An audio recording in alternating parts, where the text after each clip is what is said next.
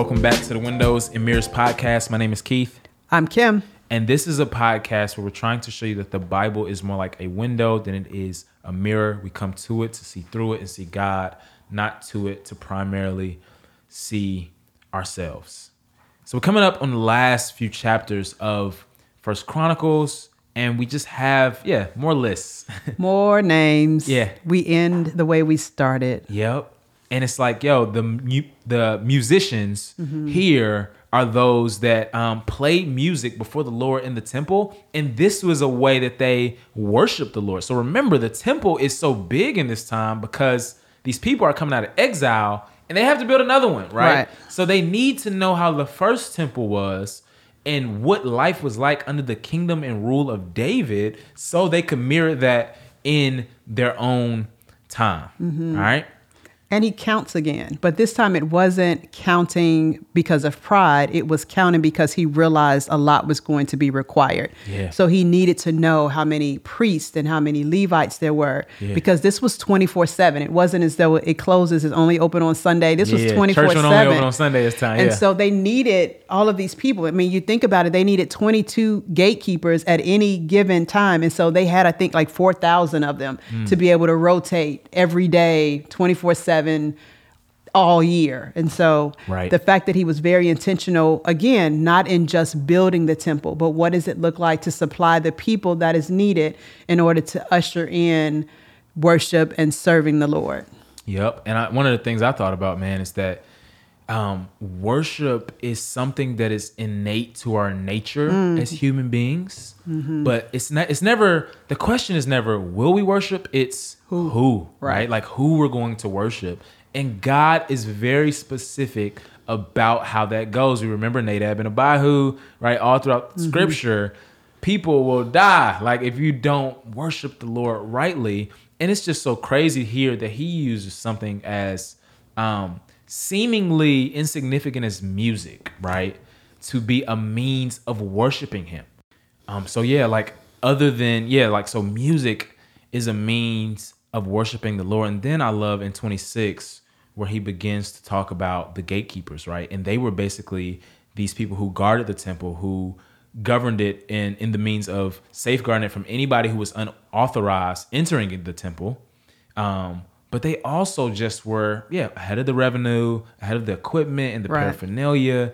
And ultimately what they did seemed very non-spiritual, right? And it's like, man, like God breaks this secular and sacred divide, right? Like that even if your role in the worship of God's people seems mundane or just normal, right? Like it is still done unto the Lord. It is still just as spiritual as someone who's teaching or leading worship. Yeah. And they seem to have gotten that idea here in terms of they had to cast lots in order to assign the roles. That's so good. Because it would seem as though someone was playing favoritism if they just went to pick them. So they left it up to the Lord because he was in charge of the lots. That's good. And so to know that it was such a coveted role to be able to worship in the temple that they had to cast lots no matter what the role was. If you were the priests had their roles, but then there was gatekeepers and treasurers but it was so coveted that he was like, okay, we're all worshiping the Lord together and let's move forward. What does it look like moving forward?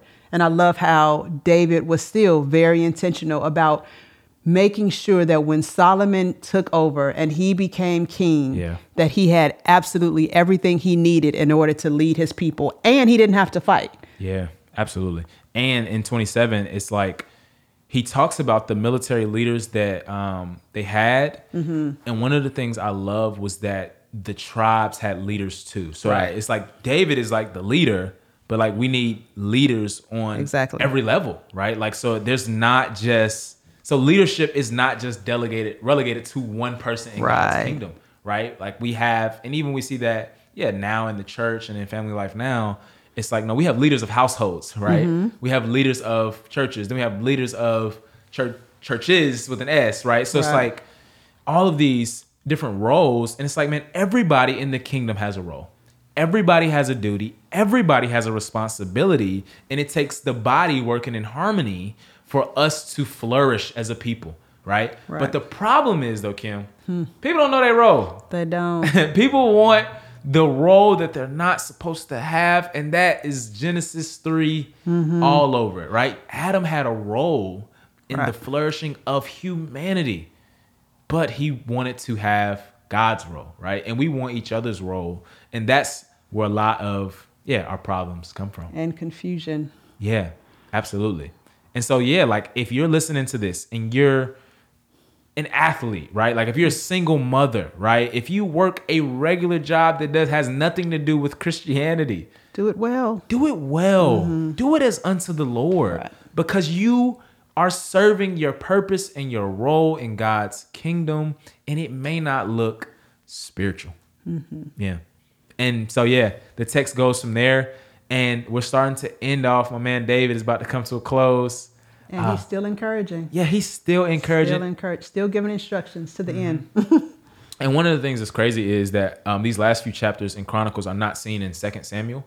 So this is unique to the book of Chronicles, but it is highlighting the fact that David is making sure, like you said, that the covenant is passed down to the next generation. Exactly. But that also that he's transitioning well, right? Like that he's transitioning out. He's not leaving the kingdom in disarray, right? Like Saul did actually in 2 Samuel. He left the kingdom in disarray. Mess.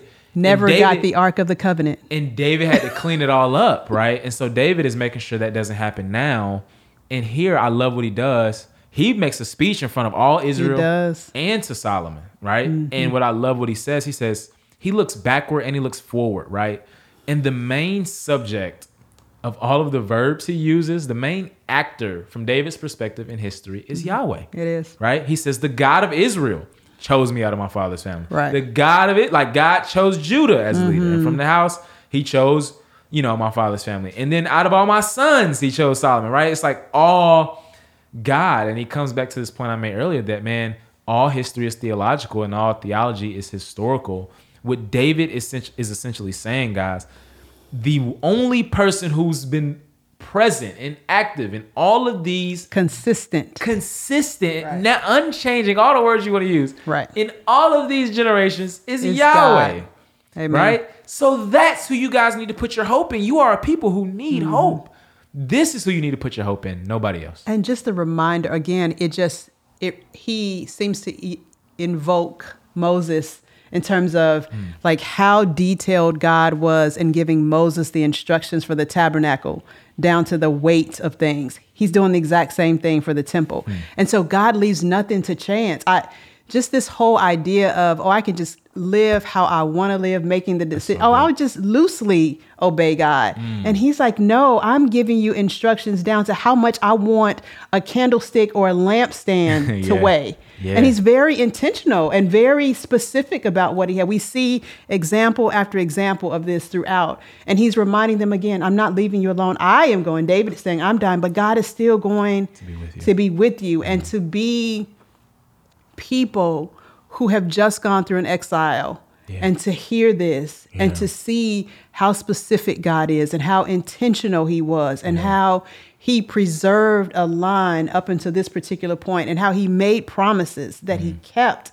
The Davidic line, how he's very, you're going to have these priests and you need to remember that this is the line that I've preserved and I've promised that I would do this. And not only now, but looking forward to the future. Amen. That is so good. And David the chronicler ends off this book with David saying that, man, the people gave generously, right, to the work of the temple, just like they did in the tabernacle with Moses. Celebrating. Yep. They give and they're celebrating. They rejoice. And I think, man, the text is trying to show us, this may be a peripheral point, but man, there's this direct correlation with our generosity and with our joy, right? Yeah. Like the more we would think, the more we gain, the happier I'll be if I get this, if I get this.